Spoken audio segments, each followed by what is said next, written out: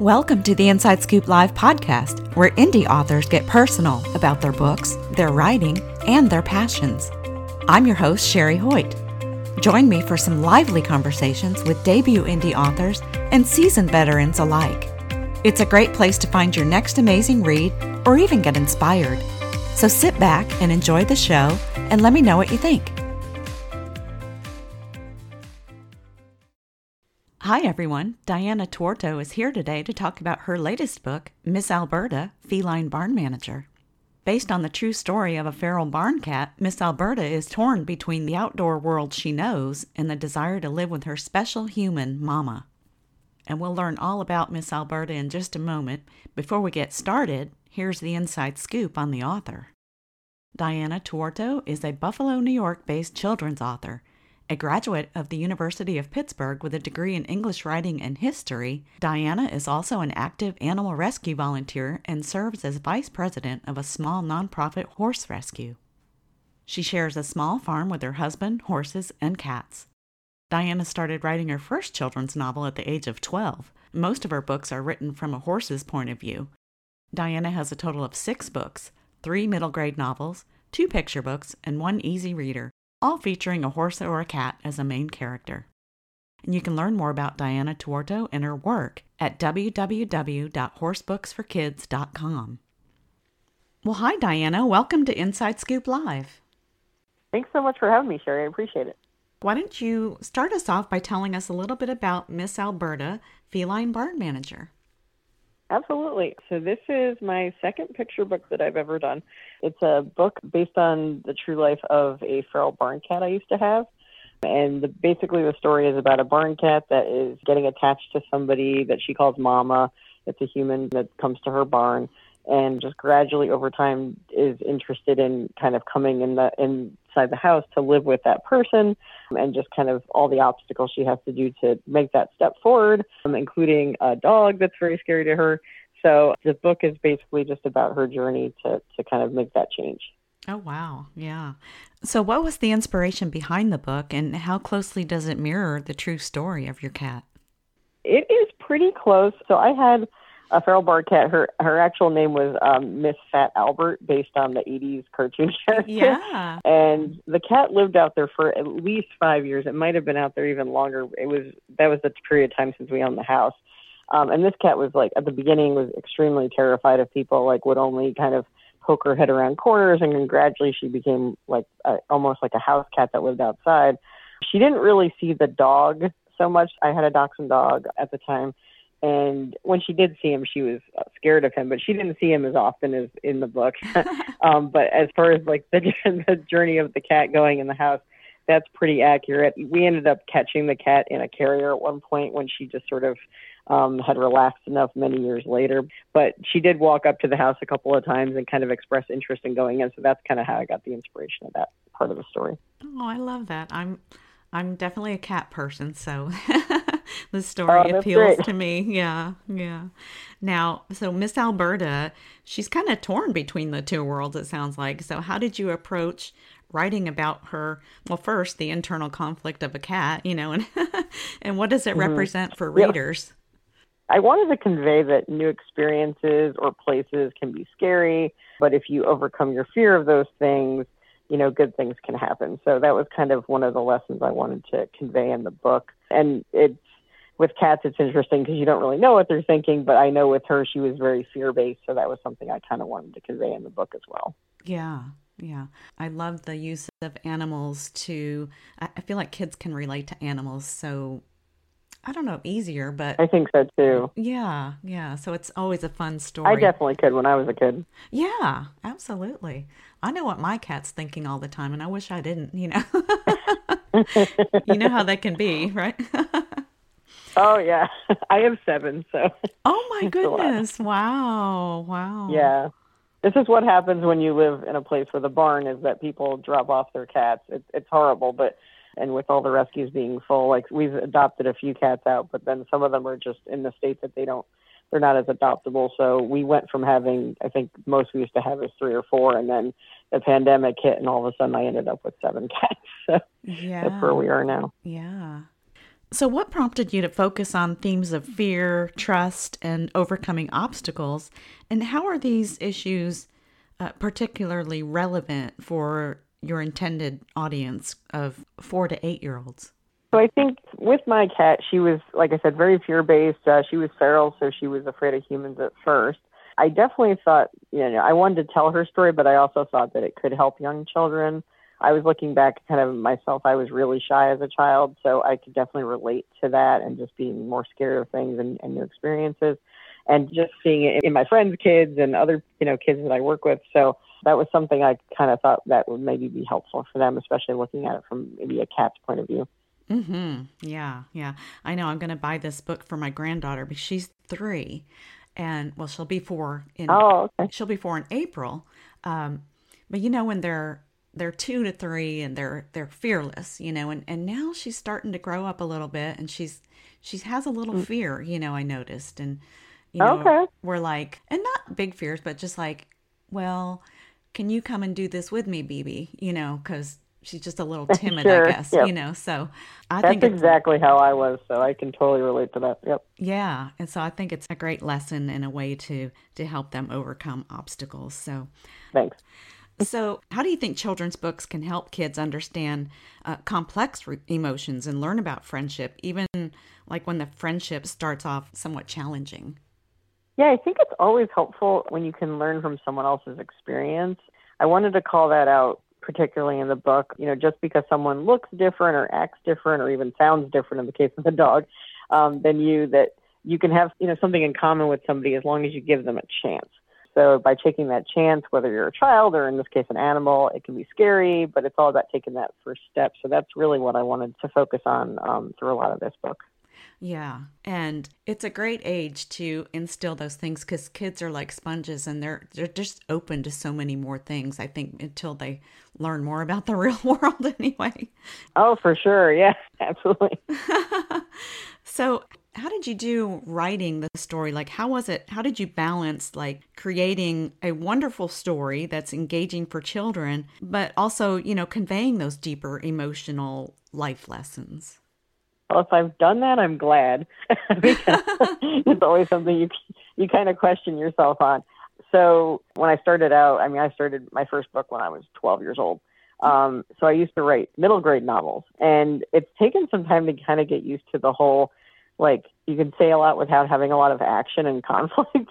So at first, when I was writing the story, I went, "Oh, is this enough? Just the story of this cat trying to go to a house and having this dog as a barrier." But the reaction I've gotten from small children has been really positive, and we've done some local story times and things, and the kids are really riveted by it, and that really just touches me that they're actually that engaged with it, because I was kind of worried about that. So, and like I said, the life lessons that I really wanted to kind of focus on were the overcoming the fear, and also just accepting people that are different than you. Especially everyone's always got things in common, no matter what they look or sound like. So I kind of wanted to stress on that. But I'm glad that it seems like, at least from the children that I've read the story to, that they seem like they're pretty engaged with it, which is nice. Mm-hmm. Oh, I want to hear what it's like to go from writing middle grade to picture books. It's kind of jarring. Yeah, picture books look so easy. Oh, it's just a short 20-page story, but it's hard. It's so much harder, I think. And honestly, with picture books, it's so much shorter because you can just, it's not such a long process. When I was doing the middle grade books, they would take years. There was one book I was workshopping for 10 years or something like that, on and off. With the picture book, it's a lot quicker, but at the same time, you have to be so concise, and you have to, every page counts so much. So I think that's definitely something that, everyone thinks it's so easy, but for me, it can actually be more challenging, I think. I think it would be for me too. It's just trying to get everything across in 500 words or less, or about 500 words or so. Exactly. Yeah, yeah. Yeah, and you have to watch which language you're using. Are they going to understand these words? So that's why I've always used writers groups and people that, have young children as a sounding board in those age categories, because, there's just times that you can be writing something and then it's not quite where it needs to be until you realize, that you've workshopped it with those people. Mm-hmm. One thing that picture books have, of course, are the pictures. And so that kind of tells a deeper part of the story. and, almost a separate story or just enhances the written word. Tell me about your collaboration with your illustrator. What was it like working with her and bringing your story to life with the pictures? It was great. So the artist is Ava Bucci. She's a local high school student here in Lockport, New York. I actually met her through a local gift shop that I do a lot of my book signings and readings at. It's called Artisan Alley. It's actually in Newfane, New York. And she was an art student of Rhonda, who's the store owner. And I remember going in one day, and I think we were getting ready for a book signing for one of my other books. And I said, I have this new book, and I don't know who to use for the illustrator. And do you happen to know anybody, that's looking to do this kind of thing? And she goes, oh, you should talk to Ava. And they were doing a student art show at the time. And Ava had this painting of a pig that's like the most adorable pig you've ever seen in your life. And I went, oh my God, I would love to work with her. So I reached out to her, and we were collaborating I think it took, because she actually did full paintings for the entire book, it took about a year. Oh, wow. For the whole process. But she was so diligent about it. And basically what I did was I created, a Word document with all the content and basically shared it with her. And she would just ask questions here and there. But mostly I just said, read the description and paint based on what you see. And every painting was just more beautiful than the next. So it's been really great working with her. I would definitely work with her again. Wow, that's amazing. A painting for each. Yeah, I was wondering what the process kind of looked like. Did you map out the wording goes with this 2-page spread, or it kind of sounds like... Yeah, that's exactly what we did. Yeah, I just had a Word document and said, okay, this is page 3 to 4 or whatever it's going to be. And then she would just paint a painting based on that. But it was a lot of work. In the past, I've worked with people that have done either like pencil or mostly illustration, I would say, versus painting. But she did a painting for every single 2-page spread that we had. So it was a long process. Oh, wow. That's beautiful, though. Wow. Because her paintings are amazing. How old is she? I love her paintings. She is, I don't want to misspeak, but I think she's 17 this year. Wow. Okay. Yeah, she might be I think she's 17, pretty sure. Because I think when I met her, she was 15 or 16. So yeah, she's still a high school student. She has a lot of amazing talent. She does robotics. She also does crochet work that's like beautiful. So she's got a lot of artistic talents and things that she's into. What a great collaboration it sounds like, for sure. It was great. Yeah, I definitely would work with her. Yeah. Now, you work with horses. You're involved in horse rescue. How has that involvement and your other experiences with animals shaped the characters and themes in your book? I'd say the biggest thing is I always want to make sure animals have a voice. They can't speak for themselves. Mm-hmm. So, obviously it's pretty obvious probably, but my favorite book when I was a child was Black Beauty. So I was, I just love that the whole first person from an animal's point of view. And I think other than one of my books, they're all told from an animal's point of view, mostly horses, but cats was something I wanted to get into, especially after my cat passed away. That's the main character of this book, is when I decided to write the story for her. Oh. So, a lot of my stuff, like I've done a lot with like TNR, so trap, neuter, release for feral cats. So that kind of plays into this book too, because I wanted to make sure I told the story of a cat that wanted to move into the house, but also stress the fact that not all cats necessarily want to be a house cat. They might want to remain feral. So that definitely played into when I was writing this particular book. With my other books, I've usually worked in stories that we've had from the different rescues of like, this in a pony that was neglected, for example, or there was another pony that was a therapeutic riding horse, that kind of thing. So with cats, like I've definitely had a lot of experience just working with feral cats and rescue cats. And in her case, she was kind of a feral cat that just didn't really need to be rescued, but then decided she wanted to move into our house. So that's the story I was telling there. Yeah. Oh, it looks nice and warm in there. Maybe I want to venture in. Right. I know when she moved in, I think it was kind of a shock of, I don't, air conditioning and heat, and, I don't have to hunt for my food all the time. It's funny, once I have several cats that used to be feral, and they're all really funny. It's like if you even open a door, they don't have any interest in going outside. They don't want to stay inside. Yeah. No, I'm good. Thanks. Yeah, exactly. Once they get over that. Yeah. Well, I knew there was a lot more involved in the adoption of the feral cats, and I want to say Oh, yeah. yeah, you've got to have a lot of patience and sometimes it works and sometimes it doesn't. Yeah, we've had numerous feral cats that like just, are truly feral, and we don't try to take those cats in. We usually just bring them to the vet. We get them neutered or spayed, and then they bring them back and they just do their thing. And we just like, in my case, I, feed them outside and that's it. And that's how their lives are. And we just let them do that. The only cats I've ever brought inside are the ones that are truly kind of gentled and becoming friendly. So. Yeah. Given your extensive background in writing children's books, how has the process of creating Miss Alberta, Feline Barn Manager, differed from your previous works? Sure. I would say, obviously, you talked about the difference between the middle grade and the picture books a little bit, but I would say the other difference with this particular book is that I was writing kind of a true story, whereas the majority, I would say all my other books are fiction, like completely fiction. They're not based on any truth at all, really, other than experiences that I've worked into a story. This one, I kind of wanted to do as a tribute to my cat that passed away. So that process was a little bit different, was just trying to make sure I hit on kind of her personality, also my dog's personality, and just that experience of, what I would think that it would be like for her coming into the house. So that process was definitely different than any of the previous books, because even though I think I had one of my other picture books was about a late horse that I had and kind of a fictionalized version of what happened to her, this was the most like true to life that I've written. Mm-hmm. Yeah. So this is your second picture book, you said? It is, yes. Okay. Yeah, and the rest were middle grade. Okay. So now animals bring such joy to our lives. How does the theme of joy and enrichment that animals bring to our lives affect young readers and their understanding of the human to animal relationship? That's a good question.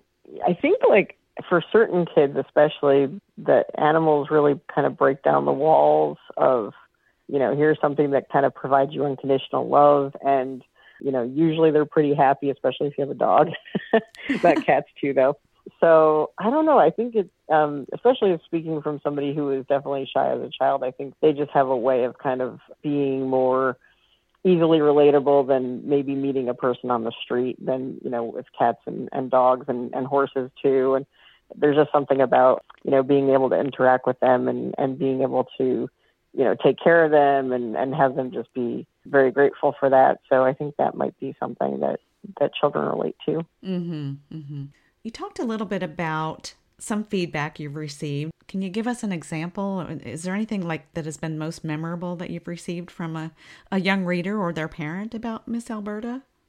Yes, actually. So a friend of mine, she was one of the first ones that I gave the book to, and apparently her kids are requesting that this book be read to them on, I don't know if it's still happening, but for the first couple of months, it was like a daily basis. She kept telling me that they had to read the book, which I'm like, they've got to be sick of that book. No, they still want it read to them. And I've had a few other people say that they really like the fact that every time they read the book, they get something different out of it, which I thought was really nice because, again, I'm thinking of it from somebody who used to write, much longer pieces. And Yeah. thinking it's just short and you would just read it one time and then you would be done with it. But I've heard that from a few people that they've either read it and then reread it, very frequently, or they've reread it several times since they got the book a few months ago. So that's been really good feedback, is that it's holding up and it's something that you actually want to come back to for kids. That's really great. Yeah, that's exciting. That is the mark of success. Right? Absolutely. Absolutely. So, I love the fact that you mentioned that, rereading and getting different messages every time they read that. I love that. What are some of the messages that you hope readers will take away from the story? Definitely the thing about friendship and the fact that you can have friendships with, people, animals, whoever, whatever it happens to be, that are different than you, coming to kind of an understanding of what similarities you might not have on the surface, but that you kind of find within each other. That's a big one. Just not being afraid to take a chance and try something new, because if you're afraid of taking chances and you never do anything new, nothing good is going to happen probably.